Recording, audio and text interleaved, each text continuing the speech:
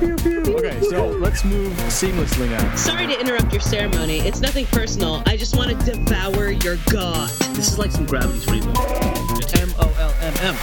What? Feels apocryphal, but I'll take it. No, it's true. Don't look it up. Don't look it up. I mean, that is made for undiscerning taste. I'll just auto-tune that, put a little guitar solo at the end. Perfect. Please. All right. 6 hours later. Y'all done got digitally painted. It done got digitally painted. Nope. No. Welcome to Men of Low Moral Fiber, the show that always tracks down our shade. Always. We never use that rotten egg thing and that weird person on the far right of the screen and use our 50 quid or whatever to track it down. Today, we're talking all about the 2017 epic indie game Hollow Knight. And of course, I'm joined by the lady who picked this wondrously challenging and not at all regrettable game, the Hornet to my Zote, Corrigan Vaughn. Well, hello. How's it going? I'm not regretting it, by the way. Oh. Did you say quid? Is that what they You said quid. call them in the... No, they don't. They're called Geo. What? Geo. Geo. You know what? I kept I don't calling know. They're them... from Australia, and that isn't quid like a British thing, so it's like... They use dollars It's like the same in Australia. Oh, because they're like quid prisoners. So What do they call their? switched. Do they Quid call their prisoners. quarters something That's else? Quid prisoners. Is there anything weird they do? Canadians call them toonies and loonies. I mean, they got Yeah, I mean, Oh, that's good. to be fair, Right? I'm sure Australians do have weird names for them. But see, when I was in Australia, one of my good friends there, he Oh, always... here we go again. When I was in Australia, When I was in Australia, pinky up. One of my good friends, he constantly fucks with me. So he'll tell me terms for things, but I'm never sure if they're real. Oh, that's good. so a bit of a friend with benefits. I'm like, if he told me what they call money there, I don't know that I would believe him. So Fair. They call it shrimp on the Barbie. obviously, yeah. I've seen the commercials. And of course, no Mulf show. Did you have anything else? Oh, I was just going to point out, I keep calling them glims because of Spirit Fair. So I had no Yes. idea what they were called. I support that. The whole game, I was Oh. referring support to that. them as glims. It's a good decision. Thank you. I call them gems. So, apparently I call them quid. So who knows? And of course, no Mulf show would be complete without my big brother and co-host, the Relic Seeker Lem, to my corner for the map maker, Mr. Jason Helms. How's it going?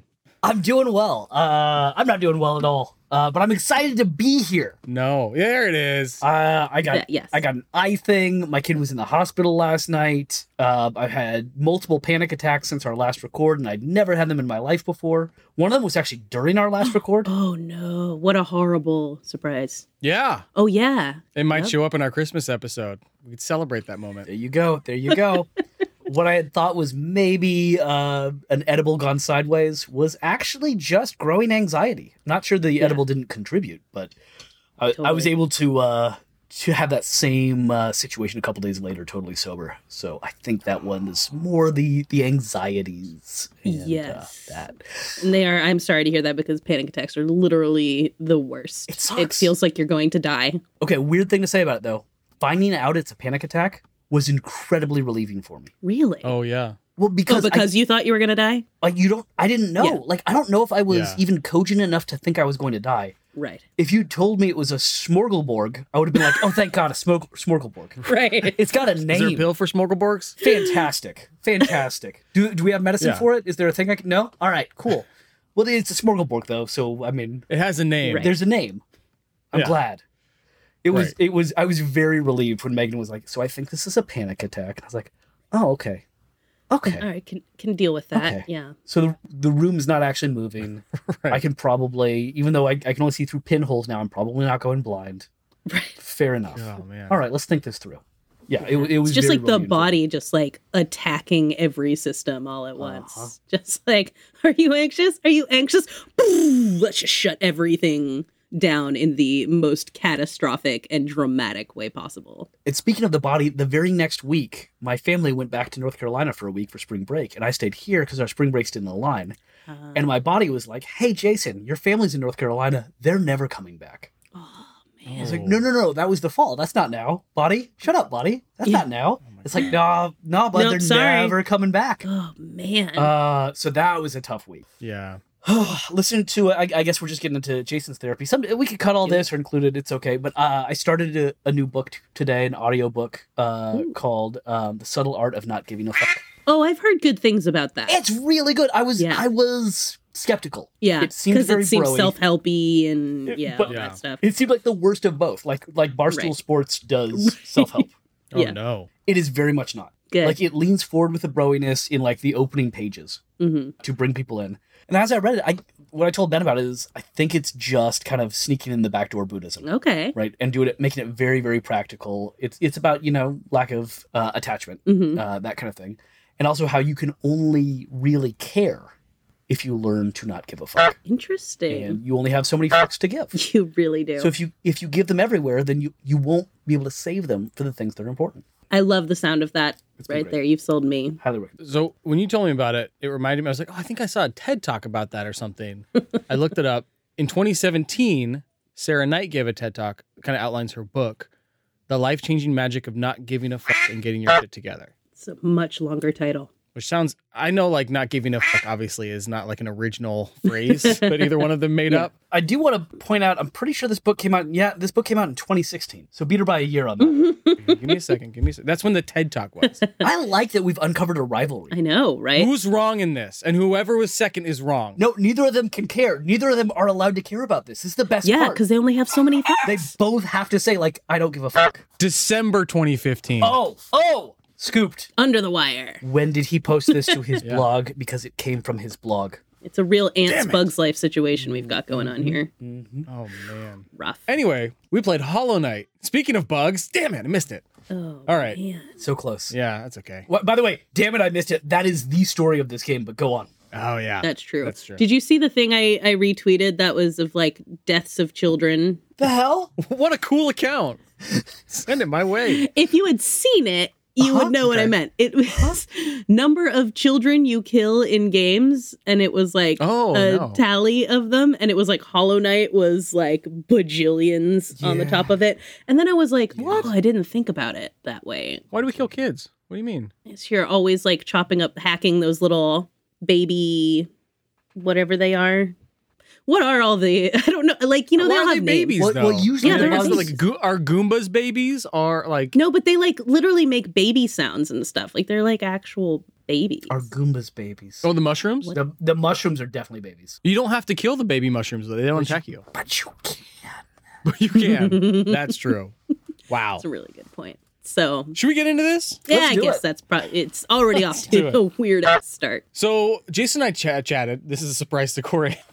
This whole show is full of surprises today. We're changing our podcast forever. So for this, and also because I neglected my responsibilities of just doing all of the development, I was like, Jay, do you want to do some of the making of, and I'll do some of the making of, and we can split it up. And he's like, actually, let's do this better idea, which is, Ben, you take the lore, which is super complex and deep, and I won't even get into the insane. Do you wanna depths of take it, that but we'll again? get there. And Jason, you talk less about like this person created it here and this person created it then, and they did like a game jam, and then they decided to start a Kickstarter. They got money, they made it. Surprise! It didn't take 6 months. It took 2.5 years, like every game does. And that's the story of this game, like it is in most indie games.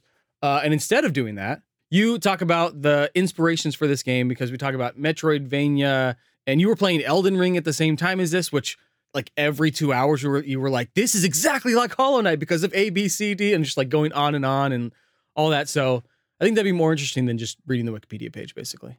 Ben, is it okay if I do the 30-second view of this? Because you got good notes here that I can pull from. But also, I ran across the same stuff, which is they did it for a game jam, which is so cool. In Yeah. fact, they did it for 2 game jams. They kind of started out, it didn't go, and then they were like, oh, another game jam. And they did that one, and they also didn't finish it. But they had a really cool game. They're like, I like this. Can I also just, as you start this, for just a little bit of context, I think is even important for that this is a 3-person development Yes. team. Insane. Yeah. I can't get over that. And I feel like just even beginning where you're beginning with this, let's start with 3-person development team. I think on that's this part of game. what a game jam is. You Yeah. typically don't Yeah. have 12 people doing a Right. game for a game jam, right? Of course not. These are really small things.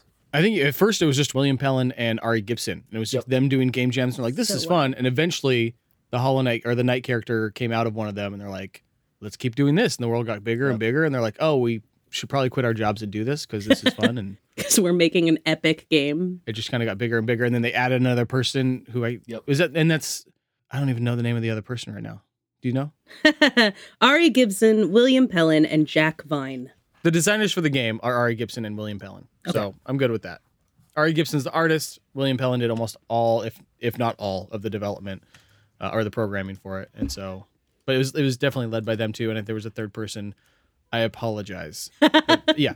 Jack Vine was the person along the way at some point who's officially there. So there we go. Well, and one thing I want to say about this is if your expectation is a Game Jam game that accidentally got good and they did a Kickstarter for and then blew up and everybody was like, wow, this is really great, I think you're going to have a lot of fun with this game. Mm-hmm. If your expectation is, holy crap, this is the best game of all time, and I've heard so many great reviews, I think you're probably going to say, like, there are some corners here that could have been rounded off a little bit better. Really? This was not necessarily made for everyone. This is a little bit, it's very difficult. It's not as welcoming as you might want it to be. They could have added some fast travel, just going to throw that out there. There's other kinds of things. I do think that setting the bar appropriately here is important. Sure. Because if you set the bar at 3 people made this out of 2 game jams and a Kickstarter, then your mind is going to be blown and you're just going to be thrilled. The art is so good. It's so fun. It's so interesting and complex. And yet if you just get to it through the store and you're like, people said this is like Game of the Year. Like, I got to check this thing out. Oh, it was all 9s and 10s on like your reviews and everything. It won a bunch of awards. Like, I think the way you're saying it is not selling it like highly enough. Maybe that's true. Like, set your expectations low. I get that. Right. But it's still a very acclaimed game. It's not like it's unfinished. So set your expectations at indie, right? Not at AAA. Fair. And I don't want to undersell what they've done because I think it's spectacular. But I did find myself getting distracted from it in ways that I was kind of surprised. And this is also coming back to it 5 years after it came out. Yeah. Where I started it when it came out and I was really intrigued. And later coming back to it, it fell a little flatter for me. Still solid, amazing, incredible game. But just keeping expectations kind of there. Maybe I shouldn't have said it. It's interesting because I kind of had almost the opposite reaction to it, where when I played it the first time, it wasn't that I didn't like it. It was just that I felt more frustrated by it the first time, and it made me just like nope out. Yep. I just got to a point, and it wasn't even very far into it, I don't think. I think I'm not entirely sure where I was in the game. And I didn't finish it this time. Someday I'll get there. But I noped out fairly early in it, but I had played 16 hours of it the last time. So it was a good amount of time investment into it, and I hadn't made it very far. The first time you played? The first time I played. I played 16 hours. And wow, that's significant. Yeah. Especially for me. I played a lot of it, and I just didn't make it very far and into it. And this time coming back to it, I don't know, I felt like I was more in the zone for it. And I said to you guys, as anyone listening to this knows, I wasn't regularly playing a ton of games before joining this podcast 2 years ago or whatever. And so I think part of that might just be that I am better at playing games now than I was at the time when I originally played it.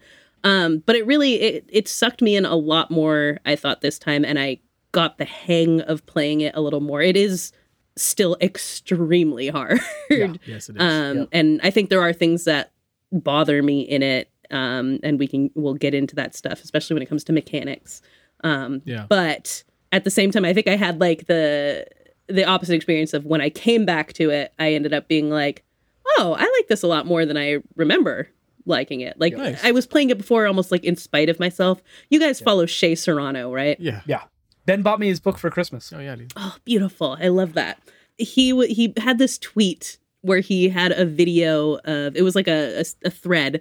He had a video of his son, and they had gone to one of those kind of Ninja Warrior-y like playground type things, things where your kids can climb on stuff. There's climbing walls and all that stuff. So kind of a more adult version of those kids' play places. And they had one of those, if you guys watch Ninja Warrior, like a warp wall, like a, 30-foot wall or whatever that you're supposed to try to run up and grab the top of. And his son wanted to play to get to the top of it, and he's like, there's no way you're gonna get to the top of this thing. So they bet money on it, so everyone else in the family goes off and they are doing their thing. They're climbing walls, they're doing whatever, and Shea is there and he's recording his wife as she's climbing up this wall, and he says his son spends hour and a half just doing the same thing over and over again. Running up that thing, running up that thing, running up that thing, not giving up. And all of a sudden, he hears this like cheering and stuff like that coming from the other end, and he turns the camera, and his son has the top of this thing, and he's trying to scramble, and he finally manages to pull himself up over the top of this thing after just an hour of fruitless efforts at doing this, which is a thing I very much related to, because that's how I do things. The like, no, I can do this. And I may need to tweak one thing, and I just keep doing the same stupid thing over and over and over again, but I'm going to sit there and I'm going to try to do it. And I think the first time I played Hollow Knight, that's what I was doing. I was running up the warp wall playing it. And this time I had some sense of figuring out what to do with it. I think that story just fills out the whole gameplay section of our podcast. I think we can move on because that's it. Like, that's the experience. You just nailed it. All right, what's the drink? What's the song? Here we go.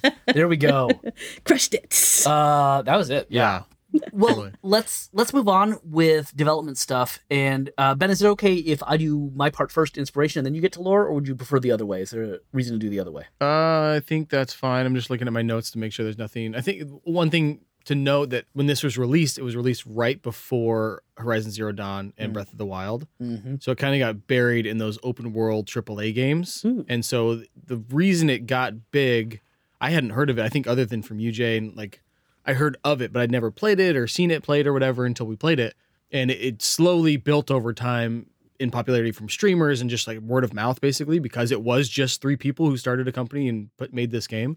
But by the time it was released on Switch a year and a half later, it sold 250,000 copies in the first 2 weeks. So like it slowly built, and then it just is a juggernaut, and now it's just a really influential game. It's huge. It's a really perfect Switch game, and it came out at a time when Switch did not have a lot of games. Particularly a lot of good games, right? There's a lot of garbage on the Switch during that first year or two. Real quick question. Yeah. What's a AAA game? Oh, think like the top production companies. Oh, okay. So Bethesda, EA, Nintendo, right? The ones with lots of money. Okay. Versus indie. And there's lots of stuff in between. And people talking about like, maybe there's a thing called single A game studios. Right. There used to be more distance between them, right? LucasArts would have been like a great single A studio. Mm-hmm. It's not AAA. It's not Double Fine. Right. Before they were bought by Microsoft. Totally. Right. Yeah. Exactly. That makes sense. Yeah. But it's not exactly indie. Mm-hmm. Right. Those in-between spaces don't exist as much as they used to. I have heard tell of this, But indies are much bigger. Sorry, go on with your new take on the research here on the development. So I'm going to take it with influences. And my original thought is, okay, clearly you've got Metroidvania influences, which is Metroid and Castlevania. The side-scroller that's really tough. And not only that, but it's lots of exploration where you get to a place, a wall, let's say that you're like, clearly I can jump over this wall, but I can't yet. I need a double jump. And then later you get the double jump and you come back. That experience is Metroidvania. I'm going to ask a question, just like Corey. I know the answer. I just want to like ask you. I didn't know the answer to explain. That. But... No, she's playing the part really well. But she's a hardcore gamer, so she knows what AAA is, obviously. So you just explained what a Castlevania is, but Metroidvania is. Damn it, I'm asking the question. I'm really pretending like I don't know. Metroid and Castlevania, do they combine those words because it's taking parts of both of those games, or because those games are the same? Both. In that sense. Basically, around the Super Nintendo era, Castlevania Symphony of the Night and Super Metroid, I think, were the games that came out around the same time. 12 of them, I don't know. At that point, both different franchises have come to be kind of the same thing. So they had their different parts earlier in the Nintendo era, and Castlevania, for instance, was fairly linear. Wait, like the same company? Until Symphony of the Night. No. Not the same company. But once we get to the Super Nintendo era / PlayStation era, now they take on a lot of the similarities of each other. And so it becomes Metroidvania, because Metroid and Castlevania are both doing the same thing at that point. Prior to that, they had done different things. They both had different pieces of the recipe. And then when we get to that, I think that's 4th gen, 5th gen, whatever that is, era of video games, they start doing the same thing. And then it becomes a genre unto itself, and lots of other games are doing Super NES is 4th gen? I believe so, or 5th. Wow. What's 1st gen? Pong. So Pong, and that would be Atari, right? No, Atari's like second gen or third gen. Oh, okay. Second gen, I think, and then That'd be Commodore third- 64. Was Yeah, second, and then third gets you to NES. NES. Wow. Okay. All right. I think we could look it up and debate it. I feel embarrassed now because I'm gonna have it wrong and it's gonna be like 8th. But anyway, Oh no. So Jason's just pretending not to know, so that way listeners Exactly. can go learn on their own. well, what I'm setting up to say is that I'm gonna be even stupider in a second because Oh, I was yes. like, okay, we got our Metroidvanias over here. That's a clear influence, right? And the other big influence is Souls-likes, Dark Souls games, right? Really obvious influence. Until I Google it and find out that this is the hottest debate in all gaming spaces around Hollow Knight Oh. is how dare you call it a Souls-like? What? How dare you? No. You monster. So let's What? talk a little bit about the actual influences, what a Souls-like even is, what a Metroidvania is, why any of this might matter, and then why we might or might not want to count it as these. Fair point. So Yeah. first off, one of the biggest influences on this game is actually not Metroid or Castlevania, it's Zelda 2. For those who don't recall, Zelda, great game, top-down exploration RPG, had a sequel for the Nintendo called Zelda 2: The Adventures of Link that was just a completely different game and felt like it had no connection to the original. And I never liked and wanted nothing to do with. And it turns out a lot of people really liked it, and it was very influential in the history of games. For me, it was too tough. It was difficult. Yeah, I think for whatever reason, I think that's the only one that we had in my house. So, and I never was really into it. And now I wonder if like I would have liked Zelda. I've always been like, I don't get the big deal about Zelda, but we only had Zelda 2. So maybe that's why. I don't know. Yeah, I'd say don't judge it till you played the original. The original Right. was good. It looks like Mario, by the way. It's a side scroller. Adventure of Link, and just a side-scrolling platformer. It looks like Super Mario Brothers. Yeah. Yep. But included a lot of different systems. It was a very complex game, evidently, as I've gone back to it and found out, like, oh, it was tough because I was 8. That's why it was really tough. Games were also just harder then, on the most part. Like they were. Yeah, I feel like I just never expected to beat anything when I was a kid. Just kind of like, so I play the same 5 levels of this over and over again, and then I die, and then I go outside. Yeah, remember Master Blaster? Yeah. Or yeah, our Teenage Mutant Ninja Turtles? I was going to say nobody's ever beaten Teenage Mutant Ninja Turtles. Nobody's gotten past the dam. Yeah. Remember the second level? Where you got to go underwater Nope. and clip the bombs. No one's ever gotten past that. He just hasn't. It doesn't. Nobody has ever beaten that. Hasn't happened. Show me all the YouTube videos you want. They're conspiracy. Do not believe it. I'm gonna need to be there like that guy in King of Kong that like keeps on Yeah, challenging the exactly. other dude's Exactly. records. I don't count it. No. Yeah. Speaking of Ben, let's talk about Tetris later. I don't know if you ever read that article, but it was good. Oh yeah, we talked about it because I think I sent it to you. Uh-huh. And you're like, I sent you that. Oh, is that what the joke is right now? Yeah, no, you sent me a quote from the article that I sent to you. That's why I'm asking if you ever read the article. I played so much in the car yesterday. I hadn't touched it in like 6 months, so it feels good to be back. Fantastic. Yeah. All right, so let's keep in mind that difficulty of Zelda 2. I've talked about Metroidvanias as well and the complexity of them, though difficulty is a big part of those games as well, right? Another key feature is exploration and non-linearity. The idea that you can get to the end, but you're not going to go level 1, level 2, level 3, level 4. You're going to have to explore a bunch and you're going to have to backtrack, and you're going to get new tools and sometimes just new insights that help you figure out something you were at before. The other big influence, perhaps, we're just going to bracket this for a second and say, like, maybe this was influential, is a group of games called Souls-likes. So this starts with Demon Souls. These are from Software. It goes into Dark Souls 1, 2, and 3, and Bloodborne, and Sekiro, and now Elden Ring, a game that just came out last month. I was gonna say now I've actually heard that phrase, that term before, because Yeah. of Elden Ring and everyone being like, "Have you ever played one of these before?" Oh, there you go. So here's some key things with Souls-likes. One would be that there are these safe spaces called bonfires, where when you get to there, that's when you level up. That's when you change things, set things up. And you go out and explore the world. And if you die, you lose all of the currency you had. But you don't lose it permanently. It sits there in the world waiting for you to come and get it back. So you go and you get it back. Usually you died in a pretty hairy situation, so that's tough for you to do. And then you get it back, and then you can keep playing. But if you miss, it's gone forever. Right? You can feel that maybe Hollow Knight took some of that. Again, Yeah, possibly. I'm just throwing out theories. seems pretty straightforward. Other key feature of Souls-like games would be exploration, non-linearity, accomplished with shortcuts, and really, really, really hard, where you have to memorize lots of animations and movesets and figure out, okay, when this character moves their arm this way, that means they're going to attack, but it's in 3 seconds, not 2. When they move their elbow just a little bit up, it's at the 2-second attack. So I have to keep that in mind and do that. Right? Yep. Now, you're all nodding your head as though that's also part of Hollow Knight. But Yeah. I think perhaps the greatest critique I've seen of this is, no, Dark Souls games are in 3D. Hollow Knight is 2D. Therefore, no. Oh. They have nothing in common with each other. Why would they say this? Thank you. That's a stupid What? thing to say. That's a dumb thing to say, and I hate it. I guess it's kind of like, I mean, when we were talking about like roguelikes and roguelites and things like that, that's like, I guess there's a distinction if you want to like be really like, okay, technically this is what makes this kind of game like this, but to like act like there's absolutely no influence there, or that it shouldn't be grouped as a thing at all. Right. It definitely seems like it. I mean, unless there is some other category of game that does these things to that it more closely resembles, I guess. You Well- know, if it's like, well, this is like, obviously this group of games does it, Yeah. you know? I'm going to need you both to get your Eric Andre quotes ready for the incoming bravery. Oh All boy, right? So you just get ready. it's about to get controversial. But I'm just going to say that, what if Dark Souls games actually are Metroidvanias? And people didn't notice because they're 3D. And they don't pull in a lot of the things that other did. And what Hollow Knight does, interestingly enough, is show you the ways that Souls-like games were already Metroidvanias by pulling some of the best from each. Oh. And now, how do you respond to that?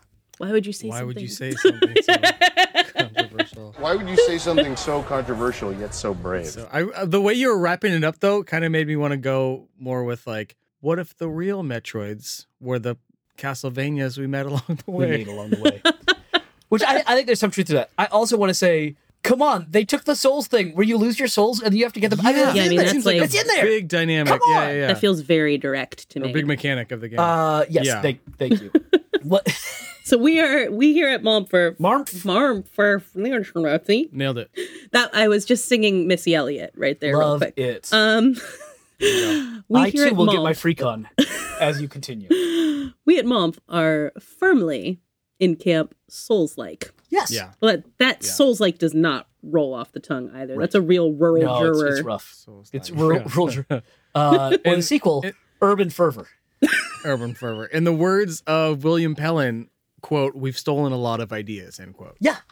Now, one other thing to say. So it's is not like they're trying to say they invented it or anything. there is an interview with them. Yeah. That has been cited frequently, where one of them says, "I had actually never finished. Yeah, I was aware of the Souls game, but I never played one until after we developed Hollow Knight, after it was done." Oh, there you go. Now, if you listen to the actual interview, though, what he says was, "No, I played it a bunch.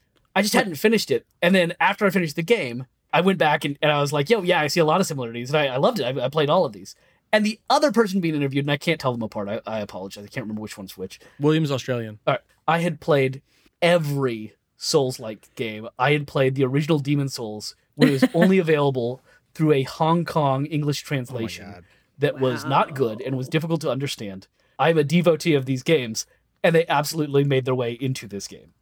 It was amazing to watch thread after thread after thread of people refusing to watch the video and being like, but look at this quote that's quoting from the same video, Oh man, Where if the- that where- ain't the internet, man. where the writer says they'd never played it before. Oh, I love it. I love it. It was amazing. beautiful. Anyway, sorry for the controversy. There's a whole history of games that's being shown off in Hollow Knight. And Oh, yeah. that in and of itself is just really exciting. I love the way that this game works as a palimpsest of the history of game design. It's a game that loves games. That's right. I feel good about that. And it's a game that loves games that hate their players. Yeah, really Yes. does. Absolutely. But people that love the games would say that it's a series of games or whatever, a group of games that really respects the player. That's a good point. Doesn't respect their time, but respects their ability, or at least, I mean, their diligence and stick-to-itiveness to beat really difficult bosses. Yeah. One more thing, connection to Souls-likes. I'm playing Elden Ring now. It's my first real Souls-like. I've played some Dark Souls before, but I've never fallen in. And I am in. I'm 100% in. It's great. There's a character in there who's like this giant zombie guy on a horse in Elden Ring. And he attacks you. And it's like, scary, big guy on a horse. It's like regular sized horse, big giant zombie dude. Right? It's creepy. The proportions. The proportions. It's weird.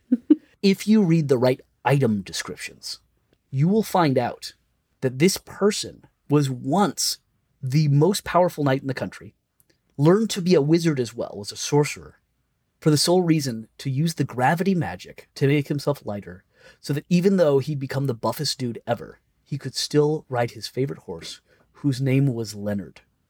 Now again, none of this is told to you in the game. I have seen Leonard references on the Tweety, though. Right. If you read the right item descriptions, you'll find this out. Leonard is not even discussed in the game. You have to do data mining. You have to find out that the actual object that he is riding has a name, and its name is Leonard. That's the only way to find out the horse's name. I say all this to say that one other key feature that is in Souls-likes, but it's also there in Castlevania, and to an extent in Metroid as well, is nobody tells you the story. You figure out the story along the way by talking to characters, by environmental storytelling, by reading descriptions, and just by talking to your friends. One of the biggest joys I've had about Elden Ring is just talking to friends about it and being like, did you find this? Did you find this? Did you find this? That's great. And that happened with us with Hollow Knight, because one other thing that Hollow Knight picks up on is it never tells you the lore. But that doesn't mean it doesn't have lore. There was once a bug civilization who worshipped the void. The Moth tribe worshipped the great moth named the Radiance, who controlled them through a hive mind. Then the worm came along and freed everyone, sealed the Radiance into a dream world.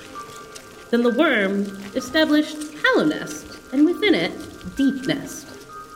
He also utilized the void, and along with his wife, a tree, they created 1 million sentient void babies that were hollow in order to trap the Radiance inside. None of them was good enough until the Hollow Knight came along, and the Worm King sealed the Radiance into the Hollow Knight and chained him inside the black egg within the sealed temple, protecting the knight and acting as another prison for the moth. 3 bugs sacrificed themselves to protect the black egg and were put into permanent sleep to create 3 seals on the temple. These bugs were called the Dreamers. One of these bugs was the Queen of Deep Nest, who was compensated with a child, Hornet, the princess of Hallow Nest. The Worm King slept for ages, and the Radiance eventually broke out and took control of the Hollow Knight, escaped from the temple, and infected all of Hollow Nest again with the hive mind. Then the knight eventually showed up and met with the Seeker, who gave the knight the Dream Nail to wake up the Dreamers and break the spell. There are myriad possibilities, player, to get to different endings, different paths, each screwed clockwise or perhaps Wittershins. And yet, should your arrow shoot straight and true, you will fight the Hollow Knight himself. Enter their dreams right before killing them, and fight the Radiance as well. The Radiance, of course, was devoured by the void. Have you what it takes? Then take up your nail and come meet some fun friends along the way. Come on, guys. Yeah. Try not to kill the mushrooms. Oh, kill all the mushrooms. Weird. Kill all the little mushroom babies. I don't care. I don't care. Them kids. Mushroom genocide. Them kids. Them mushroom kids. All right, should we just get into gameplay? Let's do it. Oh, that was really Let's do fun. it. That was great. I loved it. Thank you. Thank you for that. Thank you for that. That was a blast. Write me more scripts. My goal was like, how do we make this more interesting and kind of make it a little faster than me just reading it? It definitely did not make it faster. No, but- it 100% did not. Let me make clear that I did not know any of this from playing No. the game. No. Not at all. Do you want to reflect on this at all? Yeah, we should probably do that. How much did you, Corey, how many hours did you put into it? I'm going to say it was probably maybe 25-ish in that general vicinity. Okay. Feels about right for me. Yeah. Yeah. I would say at least 20. And how much of this lore do you think you uncovered? None of that. None at all.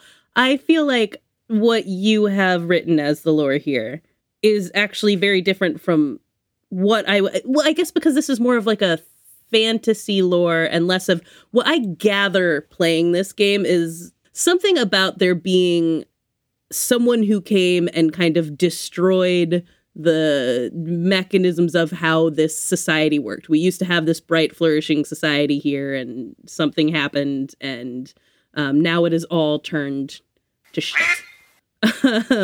And that there's some way in which you're trying to, I don't know if you're trying to meet whoever did it or restore the place to its glory, but I definitely did not get any of these relationships here. Yeah.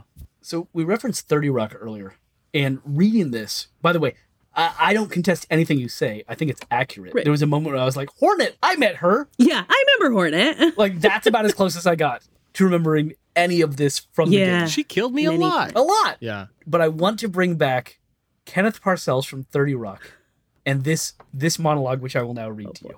We can play party games like murder. First, everybody takes a slip of paper out of the hat. And then the person with the highest number gives the smallest gift to the tallest person. If they want to switch, they cannot. Unless they do, then everyone puts their head down except the murderer. Oh, No, wait, that's not right. Yeah. Basically. Yeah, pretty much.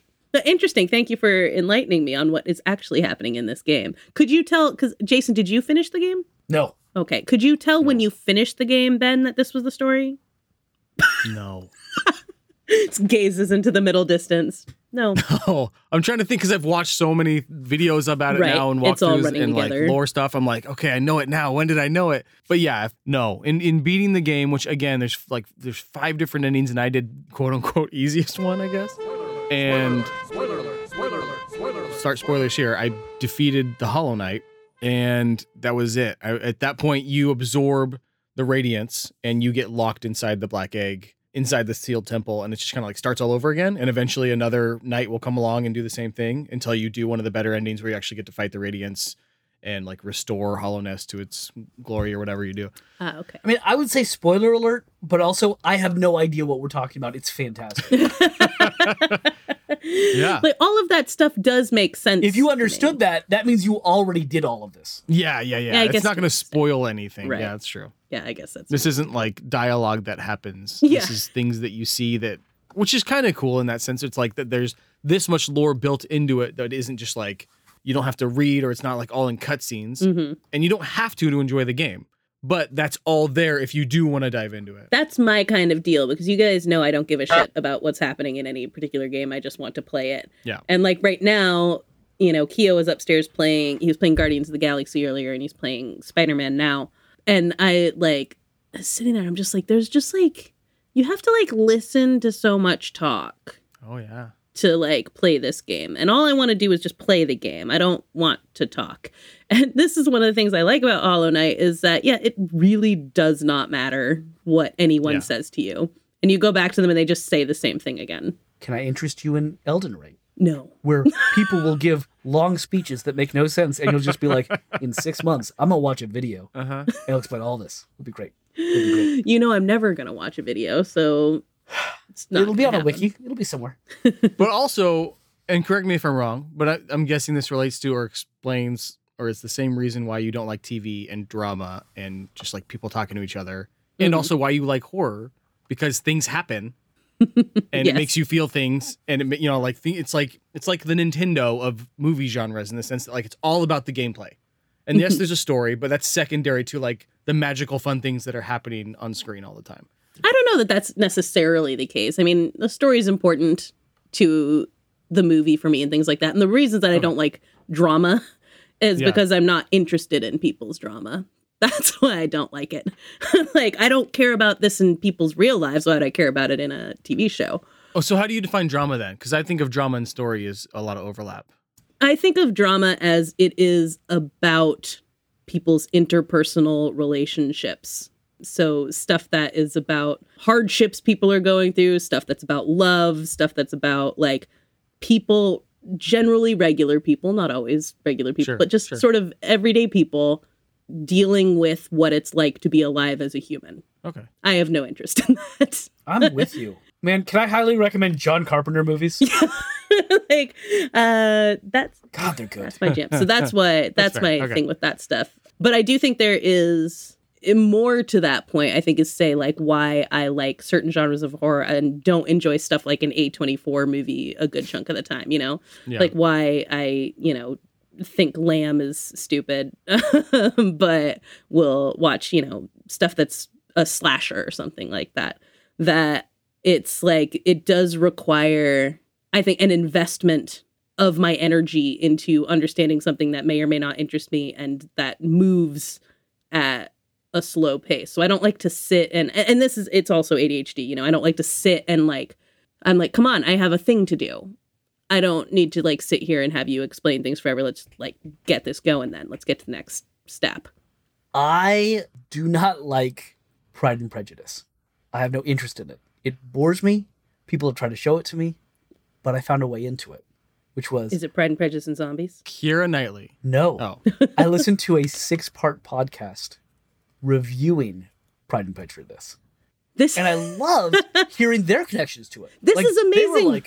They were like, oh yeah, and then Darcy does this. He's such a jerk, but also you kind of like him. And then da-da-da. And I was like, I don't know any of these characters. This is fun. Because when I watch the movies, all I see is people saying stuff. Right. I don't know why. I don't know why. Evidently, they've got interior lives that other people can read. So you two are sociopaths. I think so. Yes. I say this all the time, though, is that I hate Jane Austen books, but I love movies and books about people who like Jane Austen. Yes. So I love Austenland. I love Jane Austen Book Club. I love like anything like that that's like about people who are into it. I'm on board. Just the books themselves are just people standing around saying shit about how they feel. Yeah. And that just is not that interesting. Which evidently isn't even how they feel. Evidently, that's the whole core of them. Right. Yeah. I mean, come on. And I'm supposed to read what they're saying under that? Is you're supposed to understand the historical context and that no one is saying what they really feel. But you're supposed to know anyway, which if I knew anyway, why have I even watched the movie? Why haven't I watched the movie? No, thank you. So angry. So yes, I do think that there is something to be said for the connection between why I can't stand a long, lengthy cutscene and the ways that I engage with film and television. Yeah. Can I tell you the ways that Elden Ring... That's all we're going to talk about later, don't worry. But the ways that those cutscenes hit. You're 20 hours in, and you get to your second cutscene. And it's like, everybody shut up! Everybody shut up! No one's in the house. It's just me. And the character does something super gross, says one line that reads like it's from Ben's summary of the lore. You're like, I don't know what that means. And then they do something else gross. And you're like, that was the coolest thing ever. All right, back to the game. Yeah, I can get down with that. It's great. That's all I can handle. And when I talk about Witchwood, we'll also discuss this, which I won't talk about at length because we're going to play it, but I am going to mention I've been playing it. Short lore, life is good.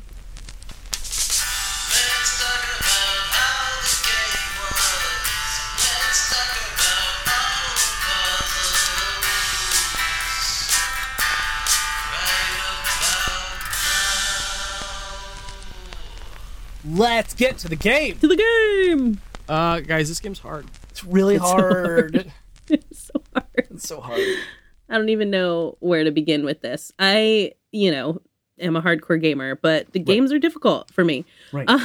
And there are a few things about this game that I think are just, well, one of the things that you know about me is precision is not my strong suit. This was especially hard before I got a new left controller for my Switch, and there was just constant drift, but it's always an issue for me. I always have a little trouble with any sort of precise movements in a game, and this requires you to be precise quite a bit, to be able to be like jumping the right direction and then jumping the other direction real fast, to time it like Jay, you were saying earlier, with like, this character is going to do this movement, and then, you have 2 seconds or you have 3 seconds, depending on what this movement is. I need to be able to predict it. I need to be able to make the proper move. And in this game, I was just like, even the most basic things, like there's one room that you're constantly in when you're going back and forth between, what's the sort of main place you drop into? Forgotten Crossroads? The Forgotten Crossroads and Green Path. Green Path. We did it. Teamwork. There's a lot of, there's so many nouns everywhere. Yeah, so but that one big room that just kind of has like all those little platforms and stuff that you can kill. I was constantly just missing the platforms and falling all the way to the bottom. So like just any form of precision is hard for me.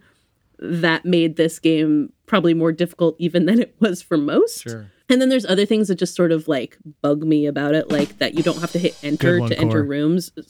But I'm very intentional that I use that. Right. There's things that insect me about this game. Oh, what? Did I make a pun? But like not having to hit enter X, whatever. I'm so confused now that I've been playing different systems. Yeah. Something, nothing to hit a button. A button. You don't have to hit a button to get into doors.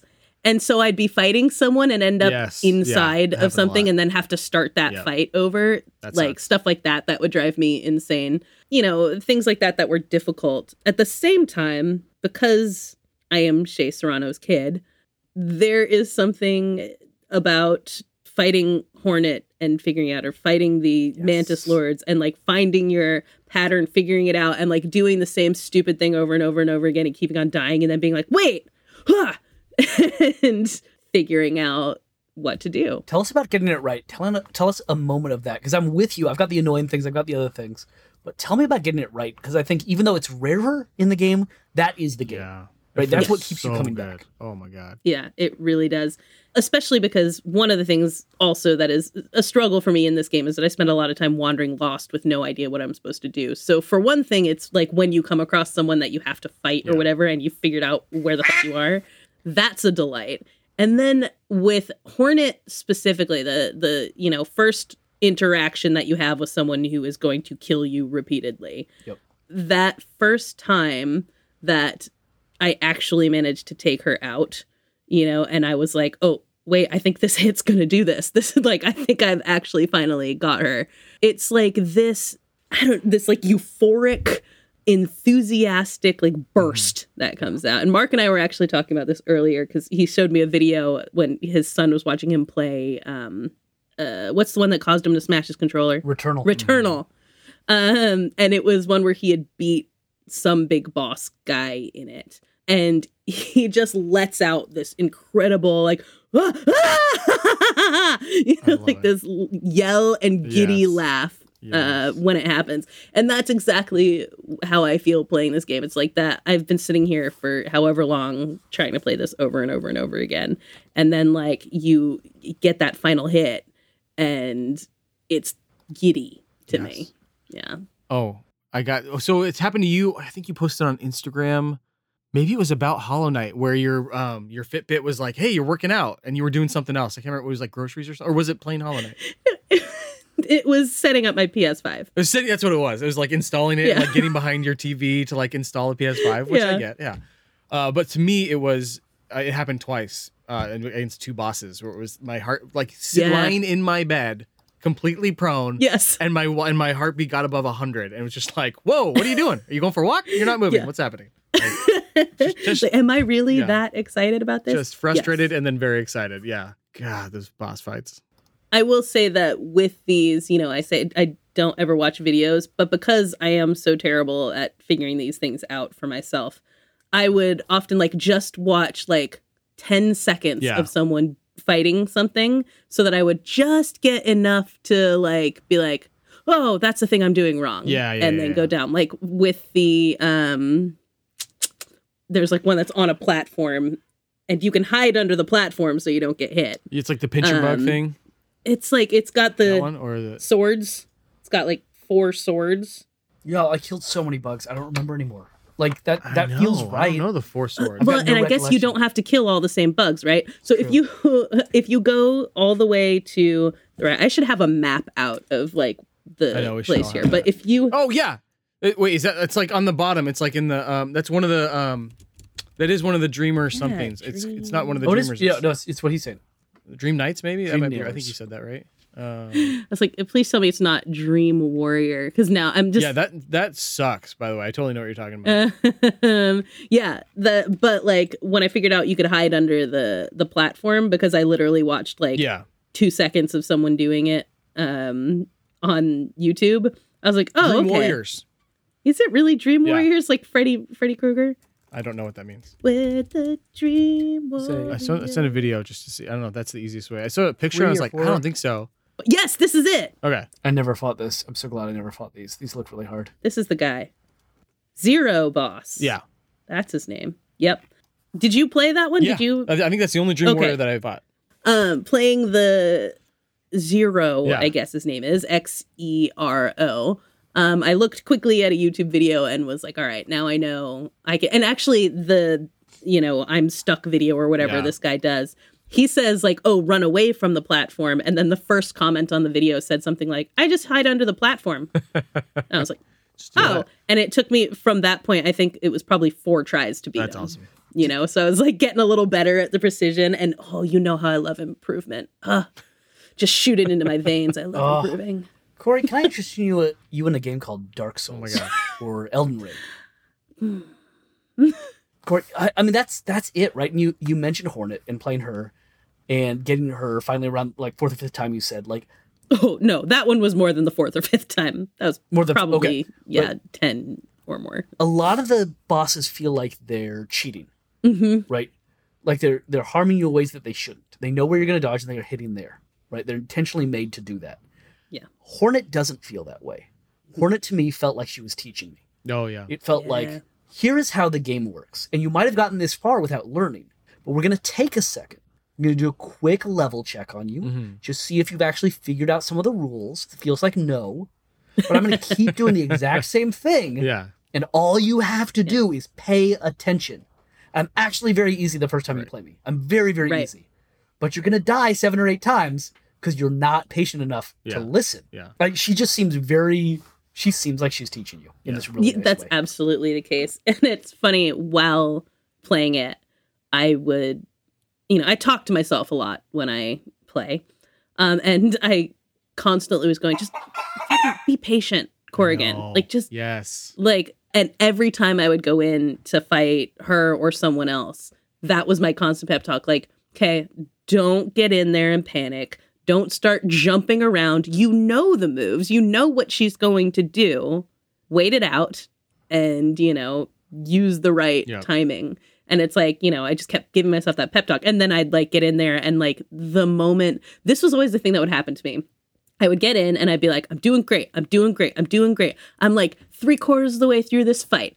And then I get hit once and I'm like, abort. And from there, everything goes awry. I'm like, I can't recover from this. Yeah. Because you lose your rhythm. You're like, oh, Just- now I don't know when I can yeah, like just recharge my breaks life, me. and I don't know what she's doing, and totally. Yeah. Yep. If you lose the rhythm, it does feel like it's gone. I'm clearly convinced that Souls games and Hollow Knight have a lot in common. Mm-hmm. And I was playing these at the same time. And so one thing that is a big difference between the two that I don't think I would have realized if I wasn't playing them at the same time is in Souls games, your enemies have a health meter.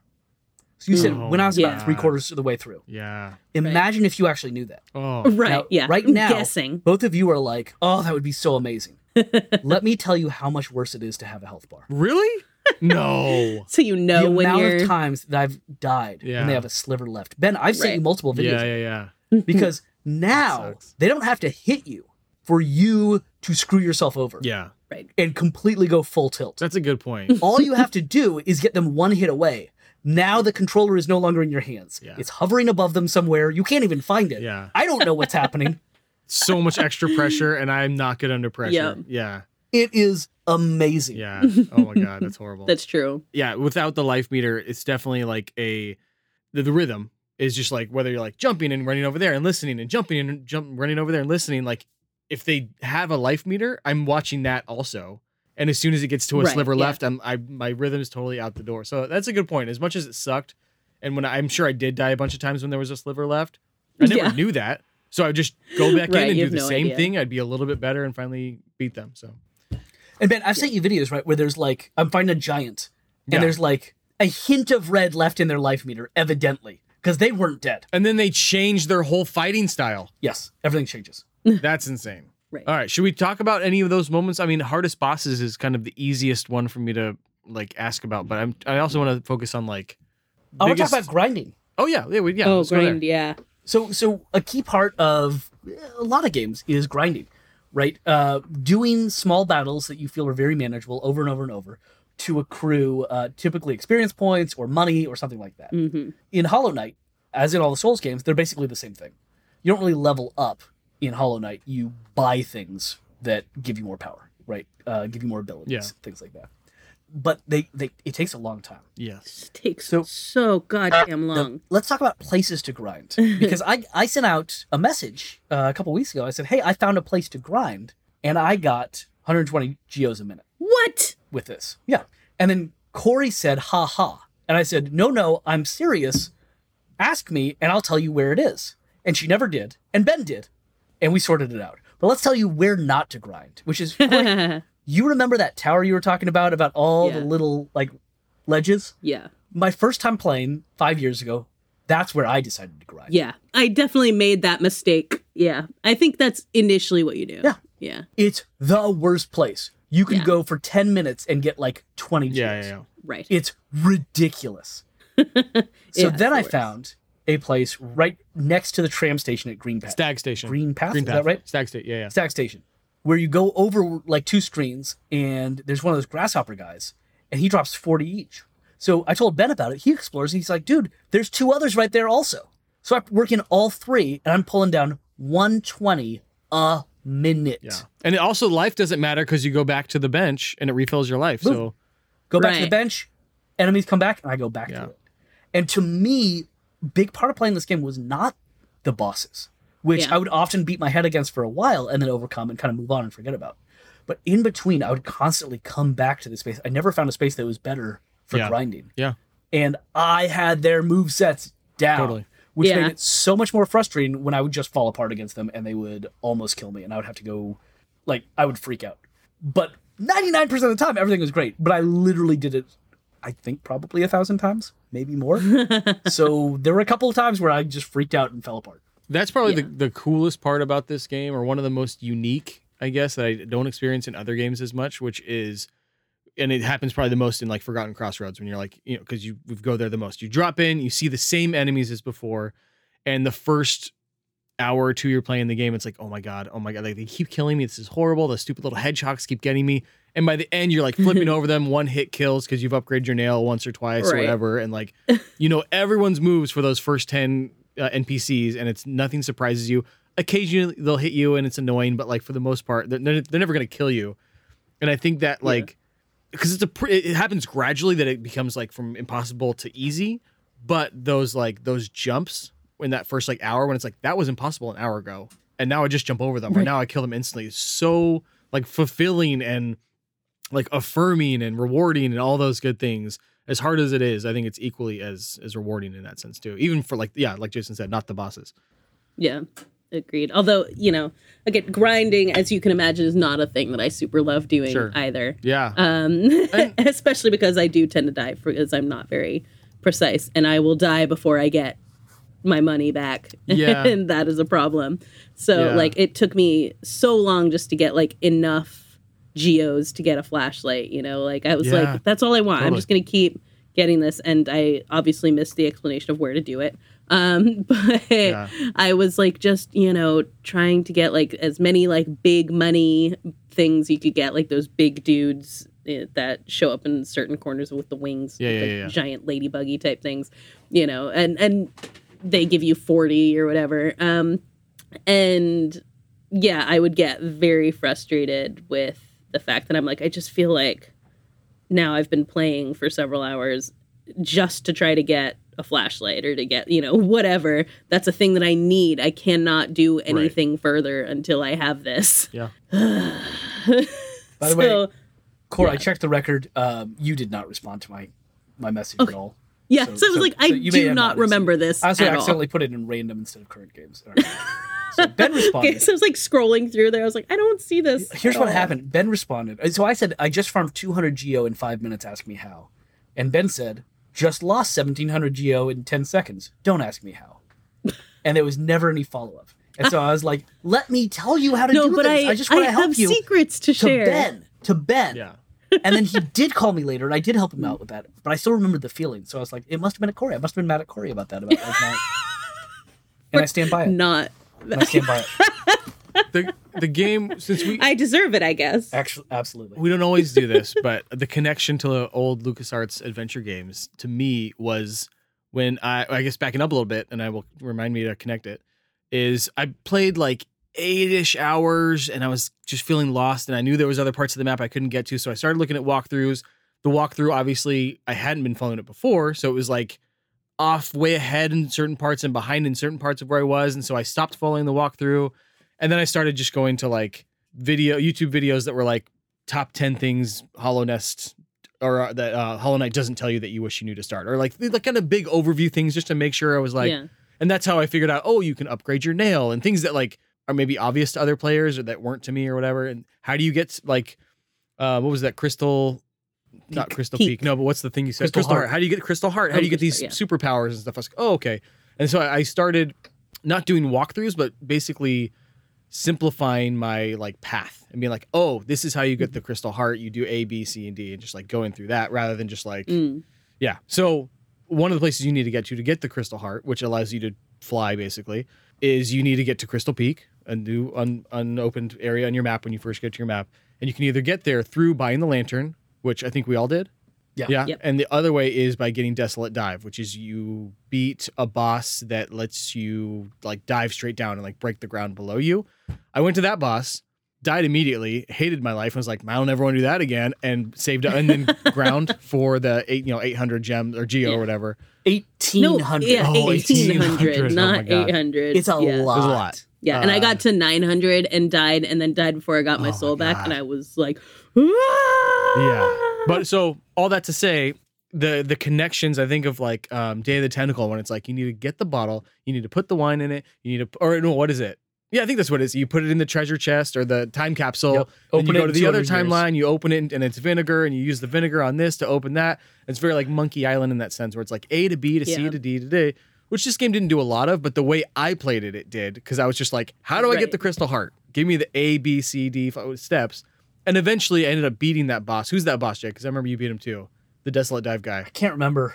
I did both. Yeah, I got the lantern and I ended up doing that. Yeah, the Desolate Dive boss eventually too. But the first time I played him, I was like 10 hours in. I was like, I don't want anything to do with that. And I watched the tutorials. Like, it's super easy. You just jump over this and this and this. And I died immediately again. I was like, I'm just gonna get a lantern. This is possible. Let me show you real quick the LucasArts moment that this game really reminded me of. Please just be a plant. Chuck the plant. Chuck is a plant. So can everybody see something from a LucasArts game? Oh yeah. This is Dig. Yeah, we see it. This is my Brent moment. You're going to saw off his hand with a jawbone? The teeth are razor sharp. What about anesthetic? Do it, Commander! Brace yourself, Brink.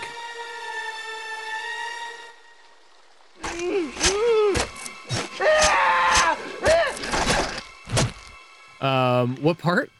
It felt like tearing off my hand. Oh, okay, This cool. game sometimes felt like somebody was cutting off my hand. Got it. Using an ancient alien jawbone. Yeah. Which is what happens in that scene. So Molth is the crack in the wall that you shouldn't have stuck your hand into. That's right. Don't stick your hand in the crack. That's what I always say about this show. Yeah. Right.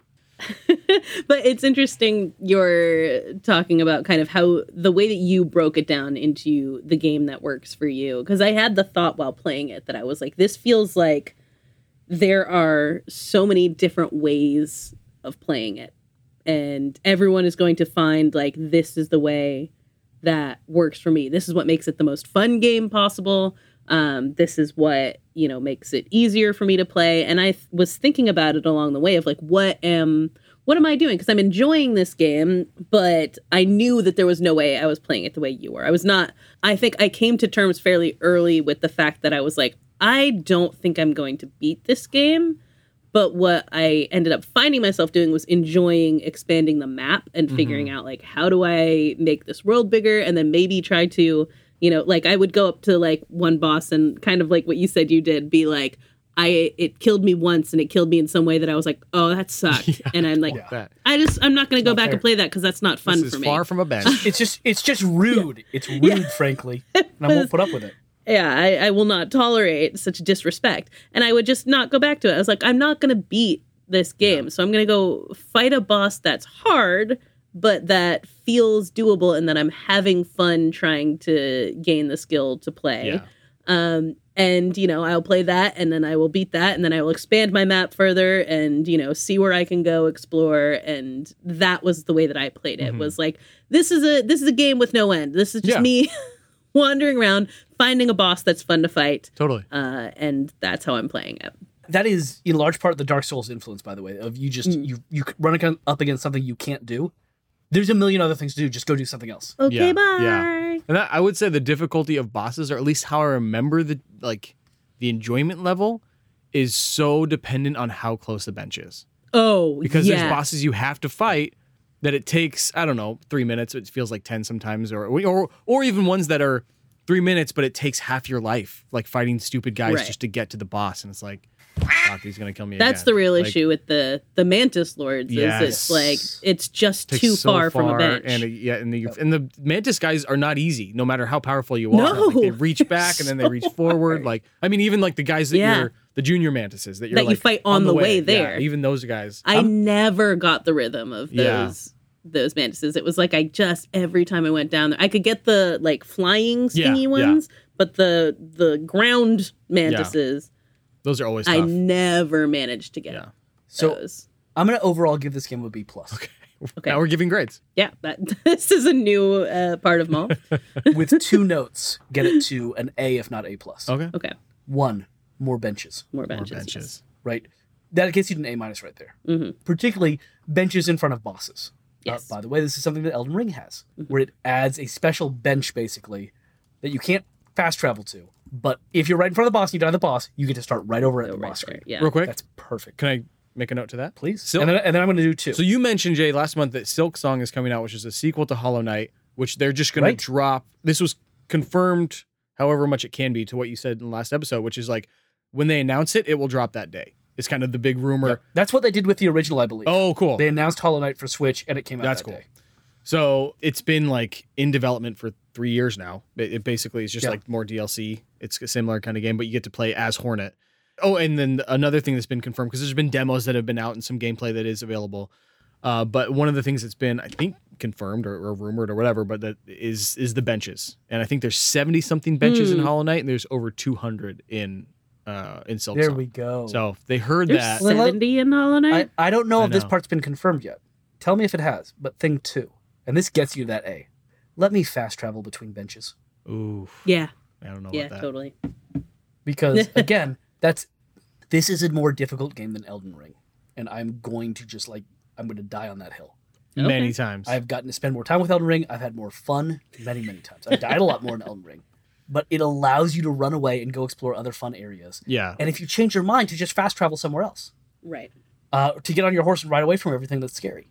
It gives you more of those tools. Yeah. So it's not a better game because it's 3D, because it's, these giant things. It really is just that small quality of life thing. Yeah. That for me is holding me back with Hollow Knight. I really think I would have beaten this game if it had fast travel. And that's a weird thing to say. I 100% agree with that, because that is, I get tired of doing the same thing over and over again. It's kind of like, even just when we were talking about why I didn't enjoy Little Nightmares 2, where I was like, I've already played this game and I don't want to do the same thing again. Little Nightmares. That is probably my biggest critique of this, is that if I could get from place to place faster, then I'd be like, great, I will just, do the thing I'm trying to accomplish. But when like sometimes you die and there was nothing nearby, like even if a bench hasn't opened yet, you just haven't walked down that corridor, and now I've died and I am on the other side of the map, and I'm like, I do not want to have to go all the way through this, especially if it's like a hard boss and I just need to keep doing that, like I'm not going to die after 30 seconds playing this boss and then spend 15 walking across the map to get back, or 15 minutes, I should say. Like, that is frustrating. For me, it wasn't the repetition, because actually, and what's caused me to realize this is I didn't mind the repetition when I was grinding. Mm-hmm. No, it's fair. Like, I actually, that was really zen and fun. Sure, yeah. Have the TV on and just grind for like an hour or 2. Mm-hmm. It was the futility of it. Right. It was the feeling that, and then if I don't do it, I lose all the geo. Mm-hmm. I lost all this time. I didn't learn anything. I haven't gotten any better. In fact, now I feel worse. Right. This was now the I'm going to game- go in there and I'm going to panic play or whatever because I'm frustrated when I start and I didn't get to immediately. I actively took breaks from this game to play Elden Ring, a game that people talk about how difficult it is, just to feel better about my game playing skills. Like, it's so much more difficult. There you go.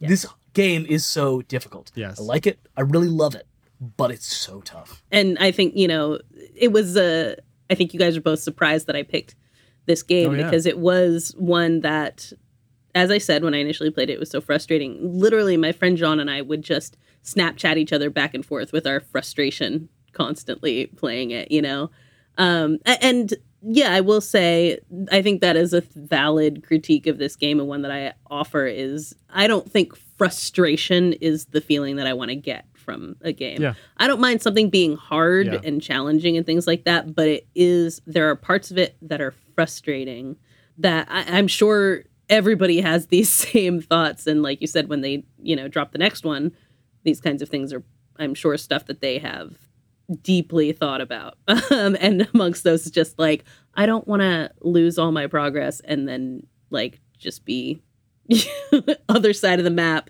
crying. Yeah. So I teach a class where students make games, and we talk about the emotion that you want to make. And often emotions, you have to have multiple emotions to get you to a place. So if the emotion that you want is one of confidence and success and like, I did it, right? That kind of accomplishment and victory emotion, you don't get without frustration as an emotion as well. Right? Of losing, defeat, sad. And I don't think that you would want to play a game where you didn't have some frustration. Yeah, a certain level of frustration, for sure. So it's about the dials, right? It's about nailing that balance. And the balances are going to be different for different people. Corey, I am fully with you. This game is too hard on the frustration one. Let me make that very clear. Yeah. But I don't want to make it sound like we're saying like games should not be frustrating. They absolutely should be. It's great. Right. It's one of the great things about games is that it can frustrate you, and then the overcoming of that frustration is the best part of so many games. Yes. And it was our favorite part of Hollow Knight. Yeah, it absolutely is that in this game. But man, I wish we could play with those dials a little bit. Yeah. Wish we could turn down the difficulty just a hair. Yeah, I agree with that. Oh, let's also recognize Ben beat the game. Neither of us did. Ben beat the game. Great work. Incredible. Yeah, you went all in on that. I was shocked. Every time you were like updating us on where you were, I was like, you're saying words, but I have no fucking clue what you're talking about because you're so far ahead of me in this game. No one to like celebrate with. Yeah. I beat this. I did that. And I'm like, okay. I'd be like, watch your nights. Fuck yeah. And you'd be like, heart emoji or whatever. Cool. Thanks. Thanks for the update. Little dancing Mario or whatever. He'd be like, I just got to the Forgotten Crossroads. And I'd be like, I don't know. I'm stuck in the storefront area. Is there a way out of there? What's a gem? Do you guys have any Jason gems? never jumped down the well. There's a well, but if I fall down there, I'll just die. Yeah. So I'm not going to do that. No, I'm not going to do that. Smarter than you. No way. This game's super Fuck you, small. game. Not my first rodeo. That's right. That's right. All of my reflections have been just about that storefront area at the beginning. It's just so frustrating. It's so frustrating. A lot of repeated dialogue. That's all I got to say. A lot. All right. My favorite place to grind is just against that wall. Speaking of Elden Ring, grinding on the wall. Are you cutting to me? Is it my turn to do drink? No. I was just saying like the thing you sent me of like the person hitting the wall 300 times. Ding, ding, ding, Yeah. ding, ding. So, Corey, in Elden Ring, Damn it. there are secret doors.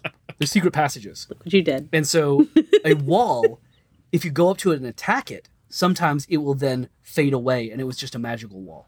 And like secret passage back there.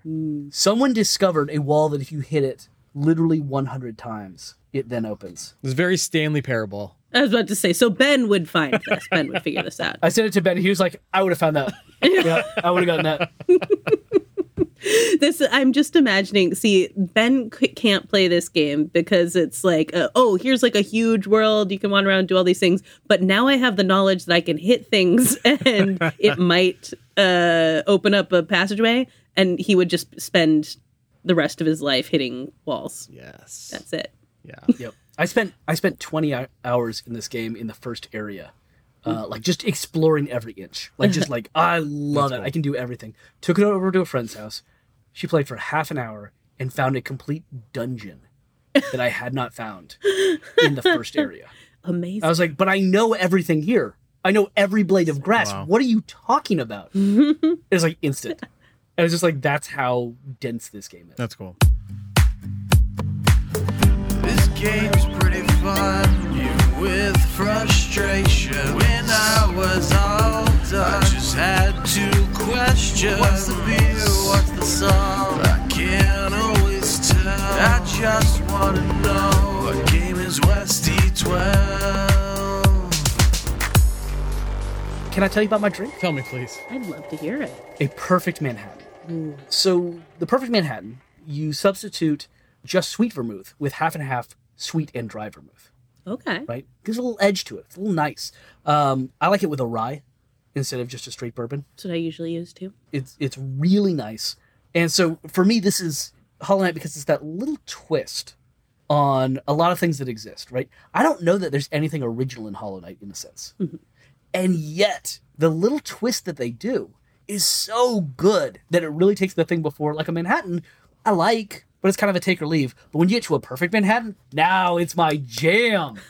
That's how I feel about Castlevanias, Metroids, all of those other games that inspired Hollow Knight. It's not my thing.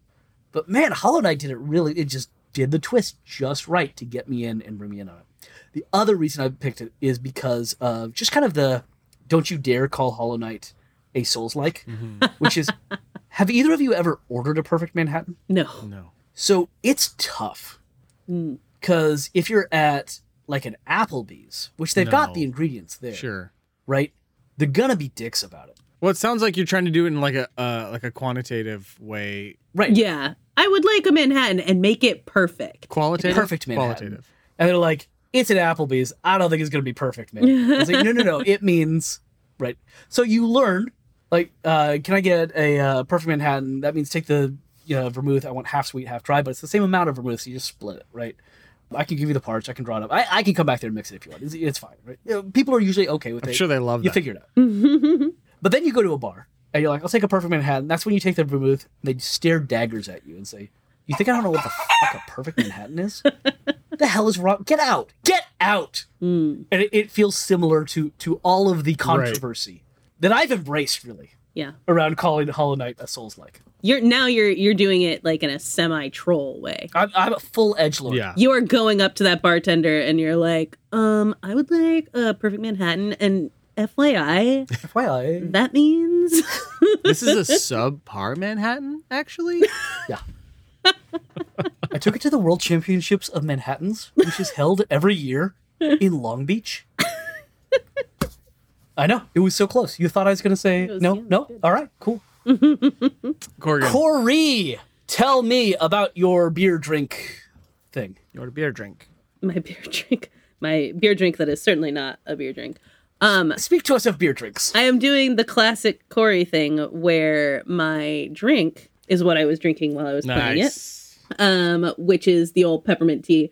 But the reason that I go with the peppermint tea here, aside from the fact that I've been drinking it constantly, is that the reason that I like peppermint tea is like it's really like it's got a sharp taste to it, like it's really strong. Sometimes I'll even put 2 bags in to like really just get like punched in the face with mintiness. Yeah. And I find it's almost harsh, but it's soothing, and I drink it and it makes me feel like I'm like, everything's okay. It makes my throat feel better if I'm sick, helps me to breathe, clears out my sinuses, and life is good when I have it.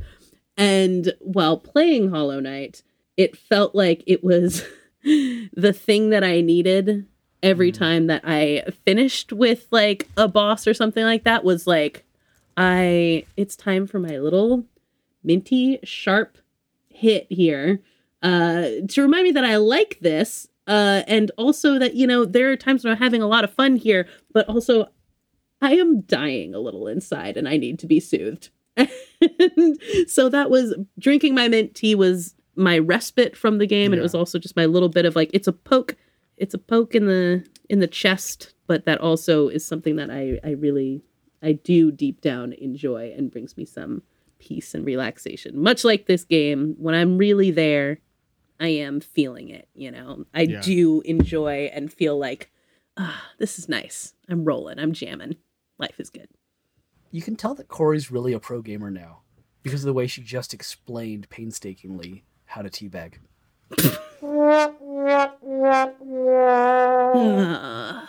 Ben, did you drink anything? Yeah, that's great. For the first time in our 67 episode history, I went to the store and was like, looked at a wall of drinks and was like, which one of these things is this game I played the day of our recording? And it was this. It was Wild Ride Brew from Redmond, Oregon. Nut Crusher Peanut Butter Porter. Oh my. With a big old elephant on the front. Accurate. And I went with it because I was like, the game's really dark. So it was like porter, stout type area. The whole thing takes place underground and at night and all that. But it's kind of sweet because they're like cute little cartoon bugs running around, stabbing each other, right? Yeah. And overall, the beer was a disappointment. Oh. Well. Wasn't quite as good as I'd hoped, unfortunately. I think when I think like peanut butter porter, I'm like, cool, it'll be like a peanut butter sandwich in liquid form. It never is. Yeah. It's just a stout that's like, oh, I guess it's kind of dry like peanut butter. I don't know. It's peanut butter breathed on. Yeah, exactly. Yeah. So. And the idea sounds good. It does. And according to the notes I see in front of me, your song is BDSM? BS by M. Oh, okay. Close enough. Because I want it to be like a little surprise secret, you know? I want you guys to be like, oh, Ben's going to do this and like zone out the whole time. All right, wait, Corey, you and me, let's guess. BS by M. You're not going to get it. BS by M. So who's the M? Is it Madonna? Madonna. Ooh, meh. Muse. Muse is a good call. I like Muse as the band. We've lost me. Black Hole Sun. He's not going to. They did a cover of it. Black hole is one word. One word. Black hole sun. Black hole. All right. Okay, listen. Anyway, Metric is the band. Metric! Black Sheep is the song. Got it. Okay. But yeah, it starts with Black Sheep Come Home, which is all about the knight. He was born in Deep Nest, but he left, and this is him coming home and discovering it and kind of like taking it over and becoming the king.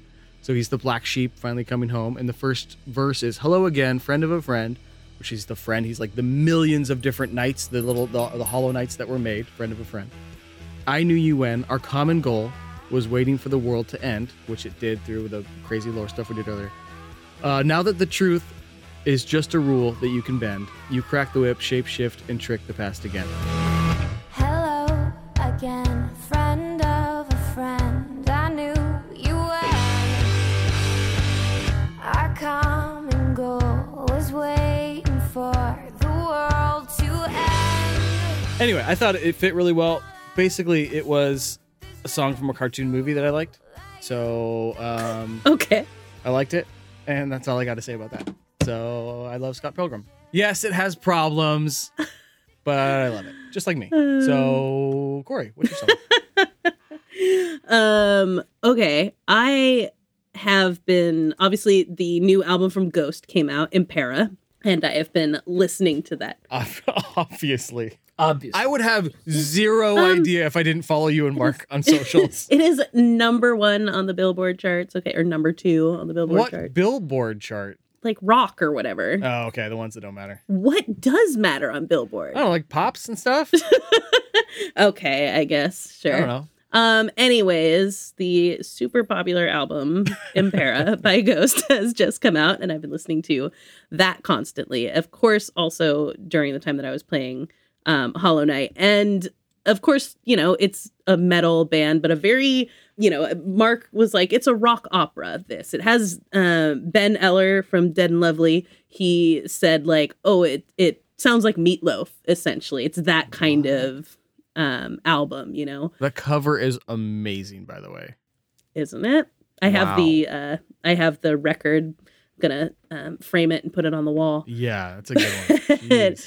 Yeah, so this whole album, all of it really feels like this very dark but operatic tone that I think sat with me well while playing Hollow Knight. Like you said, like, you know, you're in this dark underground situation.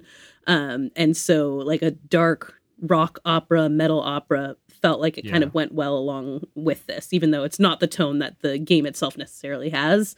Certainly not with its own music. And so I picked the last track from it called Respite on the Spitalfields. And it's not like a direct one-for-one, like, oh, the lyrics of this are exactly like Hollow Knight. Especially because I had no fucking clue what Hollow Knight is about. Yeah. However, again, the tone feels right. It's like, we're here in the after of a murderous crafter. The past is spun like a yarn and mangled with flesh and blood and bones. I wonder, did no one hear the distant thunder, the autumnal reaper, the stains of this creeper will last, and it's going through all of these, like, for the dreams that you dread can become just as real. There's like dreamy areas of this, the street walking dead. There's bones everywhere, all of this stuff that you have in Hollow Knight. That's just like this dark, grim imagery. That's what this song does. It's just dark, grim imagery of scattered bones and waste of something that once was. And that's what Hollow Knight is to me. So that is why I picked Respite on the Spittlefields by Ghost. We're here in the after of a murderous crafter. So is the Ghost album, you said it was operatic. I know Ghost well enough to know that that's a lot of the stuff they do is just like that style, obviously, and it's very like theatrical and how they present themselves. And is it a concept album or is it operatic in that sense, or it's like a singular story? They're all concept albums. They all tell stories. Mm-hmm. Like separate, I mean, like encompassed within the album? Yeah. So this one is in the 20th century. I've heard of it. And it is sort of talking of the fall of empires and about basically people rising up and overthrowing the rulers and taking what's theirs. And it's like a critique of just empire around the world and all that stuff. That sounds really fun. Yeah. The last one, Prequel, was about plague and was weirdly timely. Yeah. Go listen to the song Rats. And you're like, fuck, holy shit, that is about COVID, except there was no COVID when they put it out. I've never heard of this band in my life. You have. Because I'm not cool. It's on me. Oh, I take it back. Okay. Well, you've like their shirt alone, their logo you've seen on a million sure, like record store dudes or whatever. Like, yeah, you just didn't know who it was. I think you guys think that I'm cooler than I am. No. No, I'm not trying to say it doesn't exist. Yeah, no, but like... Oh, yeah, I've seen that logo. Like, the logo is everywhere. I feel like the logo is way bigger than the band. I didn't know it said Ghost. I didn't either. I've always been trying to figure out what it said. Yeah. Yeah, there's even a character who wears a ghost shirt in the movie Vampires vs. Brooklyn. Like, they're very big, and they're a lot of fun. Will I like this band?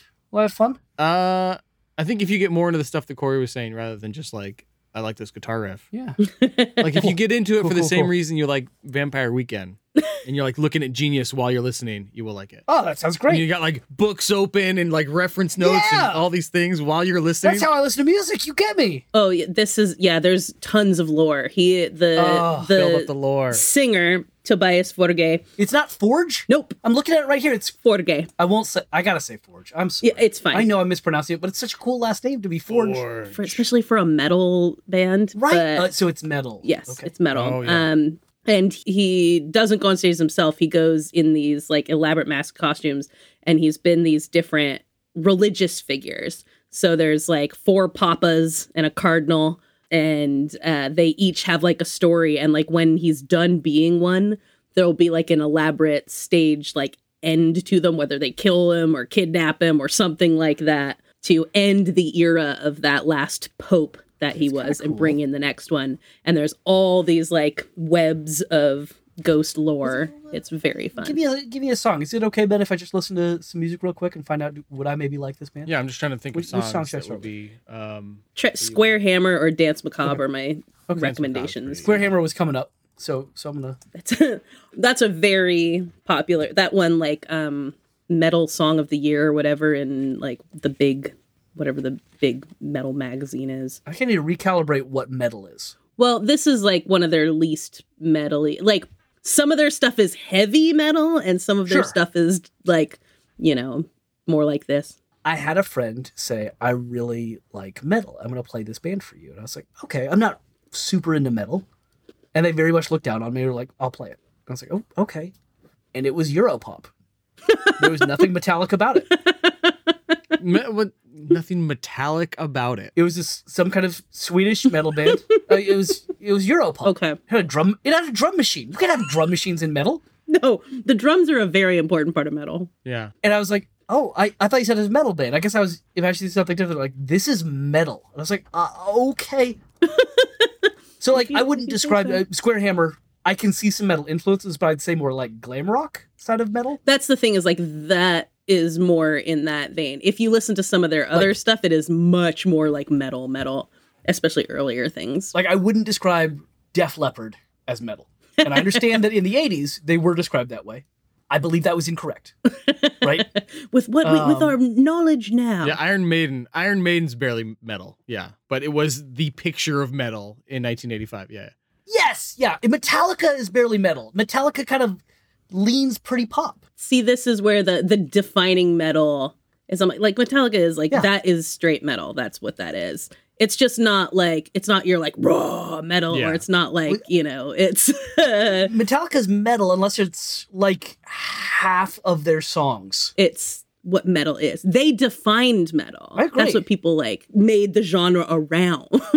Yeah. Yeah, but they were a certain version of it, right? Oh yeah, absolutely. Like, yeah, there's so many different kinds. That very pop sensibilities, very folk sensibilities in Metallica that they come back to over and over and over. Yeah. Like just put on Mummy Dust. Okay. And you'll, I don't know what that is. Like the song by Ghost, Mummy Dust. Oh, okay. And like stuff like that where it's like then you get your growling sort of stuff like that. They have some that are more, the instruments are more metal, but yeah, I liked what I heard. Yeah. I'm not necessarily wanting metal. Yeah. But no, they get like a lot of metal fans like mock Ghost fans. They're like, it's Scooby-Doo chase music or whatever, things like that, you know? Oh my God, that's such a good way to describe some of those riffs.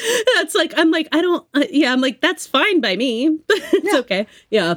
I like it a lot better than like Swedish Don't death say metal. Zayo. Right. Which, don't say Living Sacrifice. Yeah. Don't say Project No, 86. I would never. Or would say Wouldn't Project dream 86. of it. But all three of those I'd bands never- are probably heavier than Ghost. Oh yeah, absolutely. Depending, like again, if you go back to like their earlier albums, it depends on the theme of the particular album. Oh, they have good some point, that are too. very like that.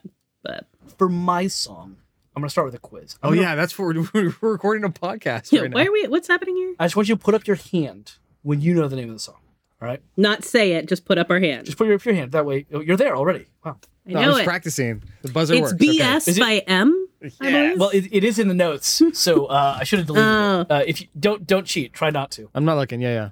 I like to play the drums. Weezer. You don't understand the rules. It Ben. was You raise don't your understand the hand. rules. You just raise But your I hand. don't know. It's not Weezer. It's not Weezer. You don't know. It's true. I think I'm getting good, but Oh, I can handle criticism. It's Mr. You there? Worm, Dr. Worm. put up your hand. How do you not understand this? I did know too. I'm sorry. Hey, Corey, do you have any guesses Damn it, yet? I'm sorry. Any guesses?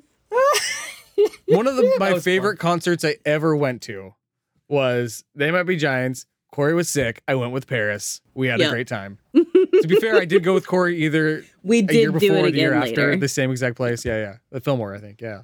God, it's a great concert. Yeah, they are fun. So I chose this purely because of the lore. When I was reading the lore, I was like, I'm switching it Oh, out. yeah. I'm calling it audible. I think I've even used this song before. I'm pretty sure. I don't care. Yeah. You got to use it when you get the chance. It's such a While I'm not a real doctor, I am a real worm. I am an actual worm. I live like a worm. That's amazing. They call me Dr. Worm. Good morning, how are you? I'm Dr. Worm. I'm interested in things. I'm not a real doctor, but I am a real worm. I am an actual worm. This song is so good. If you want to pretend that this is about the game, I'll say I can't tell if you're watching me twirling the stick. When I give the signal, my friend Rabbi Vol will play the solo. Really, like that's about the nail flipping around, Yeah. right? And Definitely. Rabbi Vol would be like an enemy I could imagine in this game, absolutely. Who gives the signal through his attack animation that allows me. I don't know. These are the things Ben usually thinks of. Mom, I was in the like, news. it's in the lore. oh my gosh. Am I the only one that gets those segues? Just a straight cane pulling me off stage.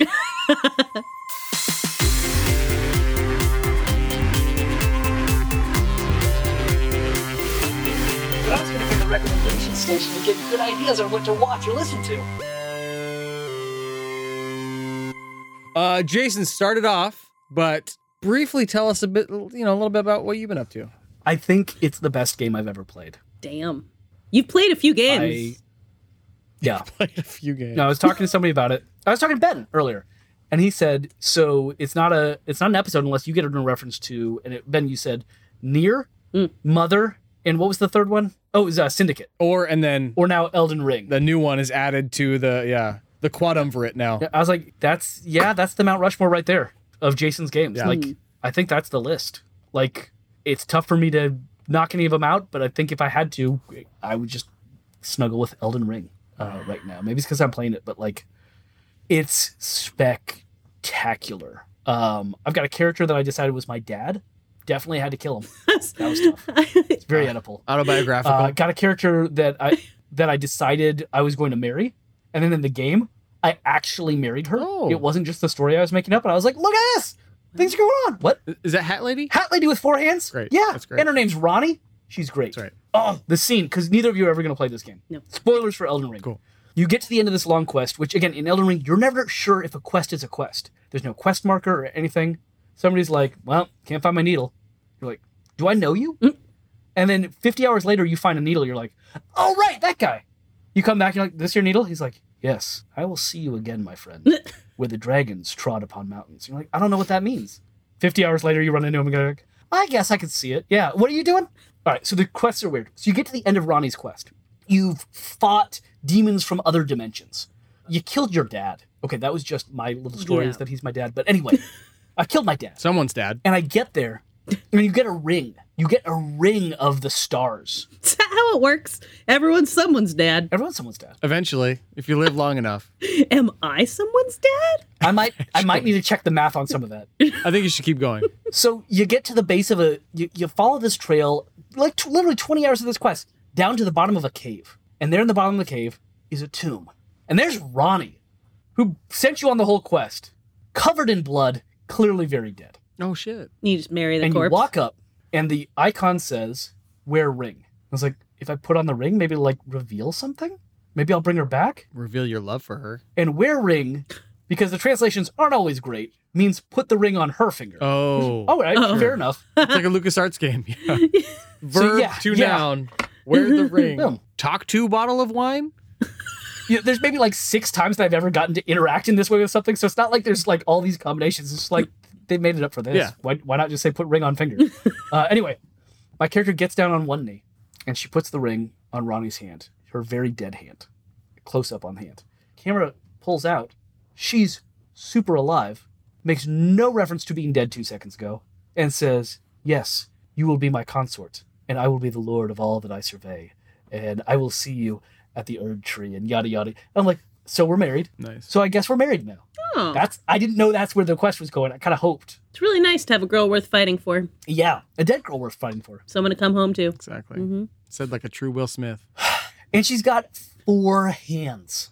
She's lovely. A lot of hands. Not I can 4 see why arms. that would be. Wait. But 4 advantageous. Forearms. Splits at the elbow. Yeah, I guess for 4 arms. Yeah, it's just who she is. Yeah, I didn't want to make it gross, Corey, but it's just I just love her, and she's great. She's got a big hat, like her hat. Well, yeah, I found this backstage, oversized hat. It's funny. No, it's not. Sure it is. It's funny. It's funny because it's bigger than a normal hat. I see that. Elden Ring. I started Red Rising. It's a book about. It's kind of what's the Jennifer Lawrence movie book?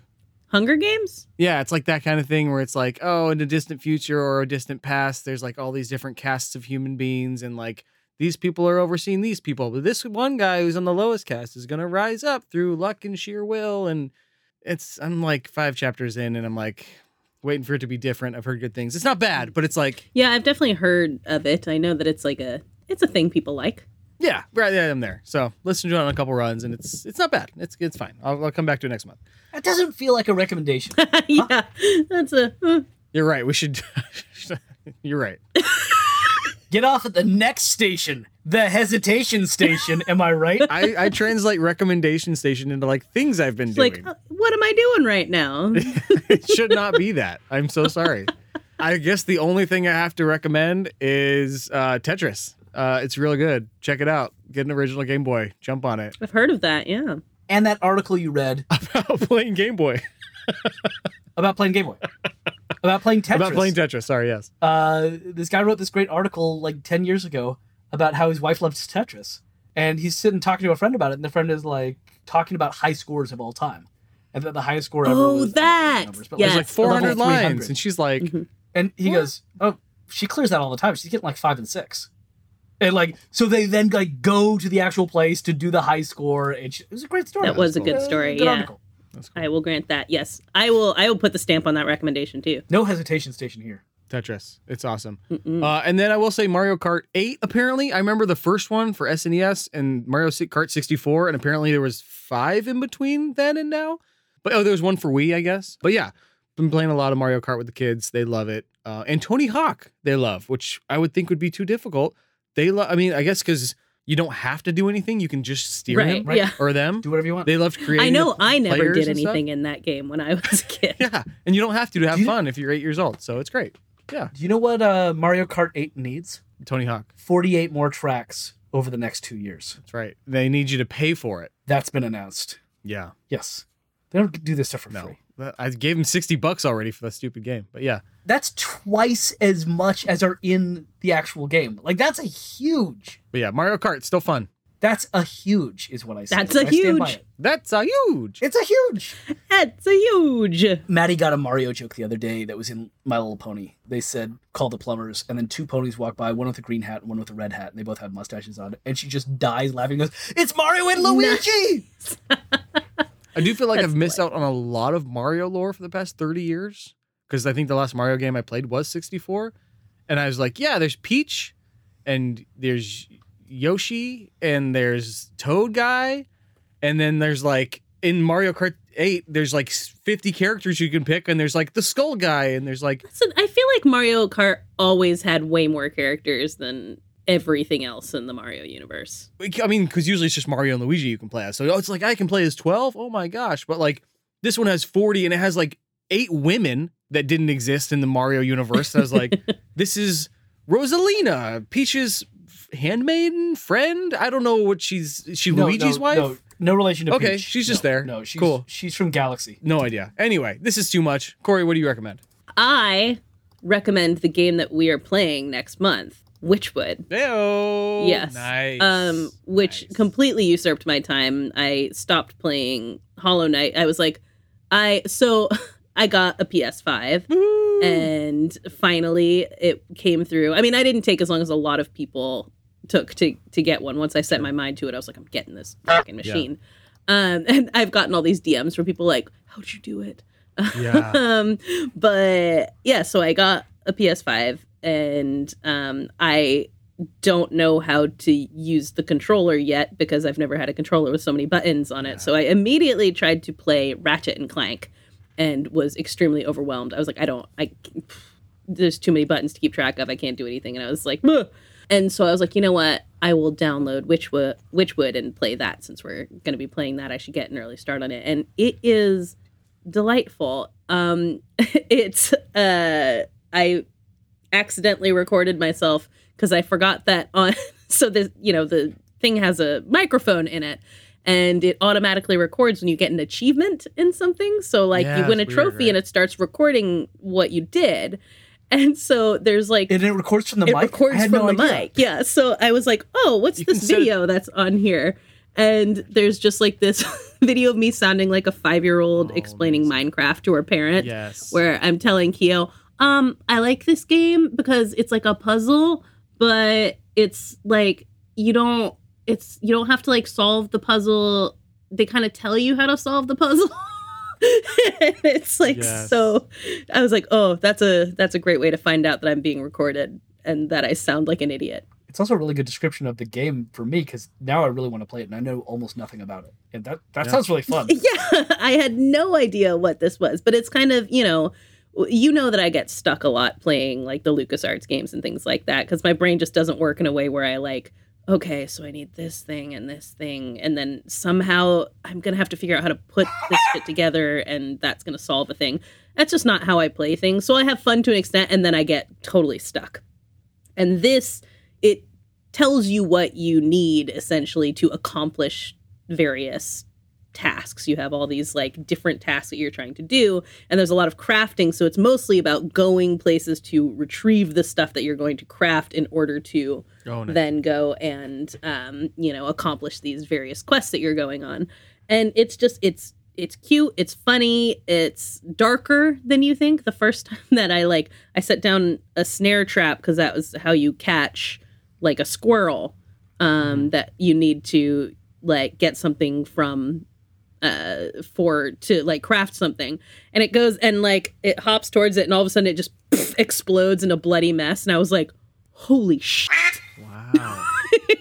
Oh, okay. Nice.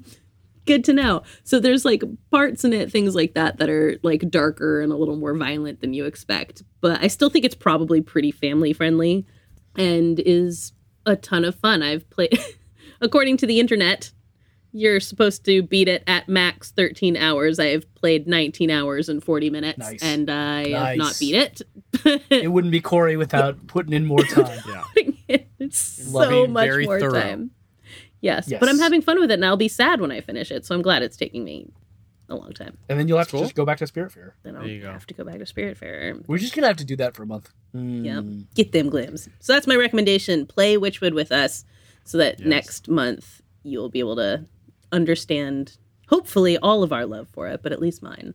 And play along with our special guest. Yes, indeed. David Botman. Month producer. We've mentioned before. Yeah. Our producer. Yes. Level.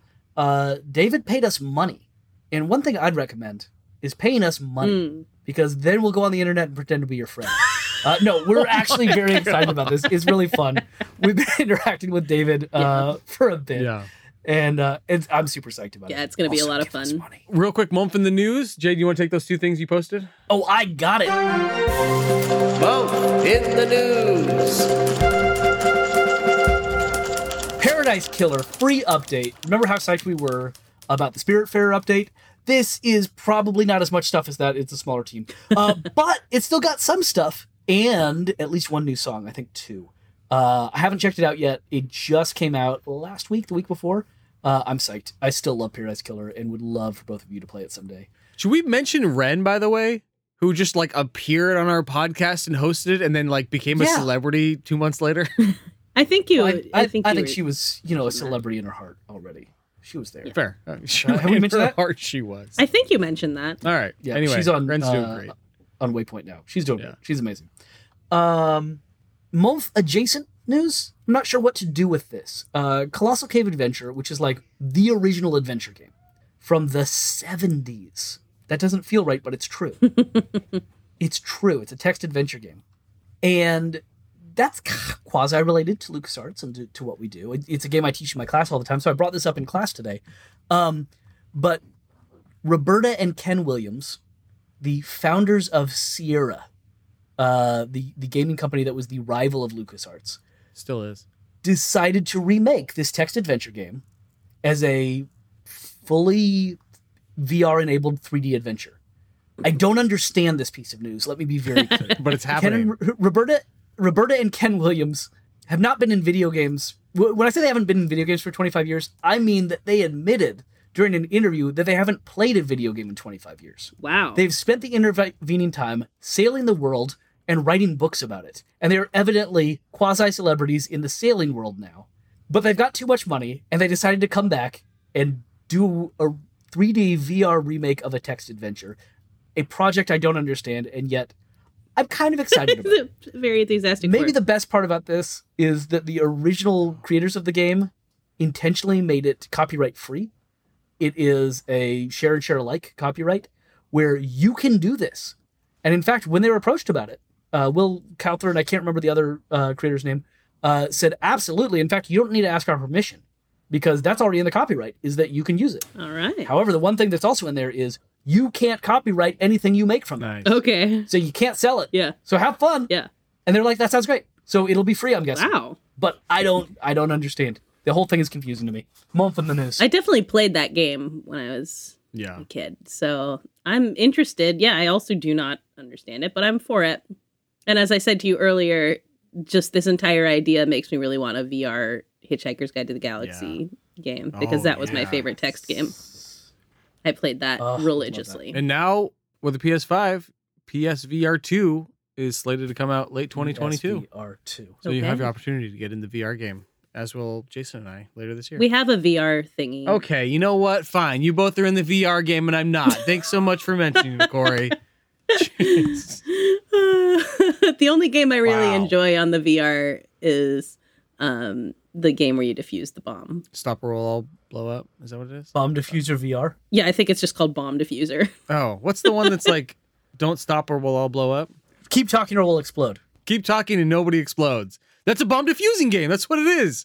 You're right. Okay. But that's a different game? Maybe that is what it is. I didn't know that. I was hate what it so called. much. I hate this conversation. I don't think that it requires VR, and it's more of a party game. The Keep Talking one, which is great. Keep Talking and Nobody Explodes was like a very big VR game 2 or 3 years ago because you can like see the thing. Yeah. Yeah. So that must be it. I hate you both. Cool.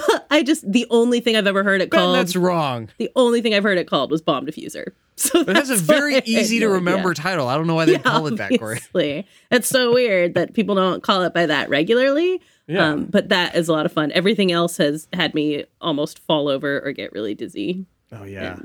Keep Talking and Nobody Explodes, which is the only hit that comes up when I Google VR bomb diffusing. So it's so it must be that. It's just nobody calls it that because it's a horrible title. Yeah, it's a really bad title. A game I played and really enjoyed, but I never played it in VR, and it did not occur to me that you could even play it in VR. It's very fun. You know, someone puts on the VR things, and they have the bomb in front of them, and they you have the little decoder book, and they try to describe things to you, and it makes your anxiety go through the roof, but it's a lot of fun. It's great.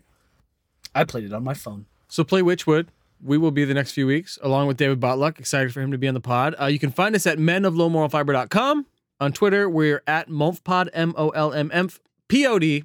Our email is momfpod@gmail.com, momfpod@gmail.com, whatever it is. Check out our Patreon if you want to support us for as little as $1 a month. We would love to see you there. Patreon.com/momf. The arms of the angel. The way you said that just made me feel like it was. If you would like to save a puppy, give us $1. You can, and then go save a puppy. As always, unrelated things. Totally, but first, give us every $1. time somebody doesn't give us $1, we kill a puppy. Oh my god, that's the Momf guarantee.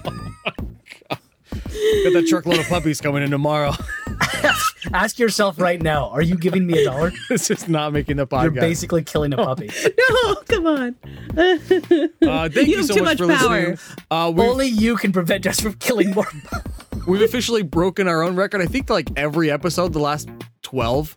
It's so good. Just episodes get longer and longer. It's also tomorrow for Corey and almost tomorrow for Jason. So thank you for being here. Do you realize I should have solved Wordle half an hour ago? Oh my God. I know. Jesus Christ. Wow, I'm so sorry. As always, I have been Ben. I will be Jason. Yeah. And I am a mighty pirate. And there's an air of strength about you. I suspect it would be quite intimidating, if not for your small stature.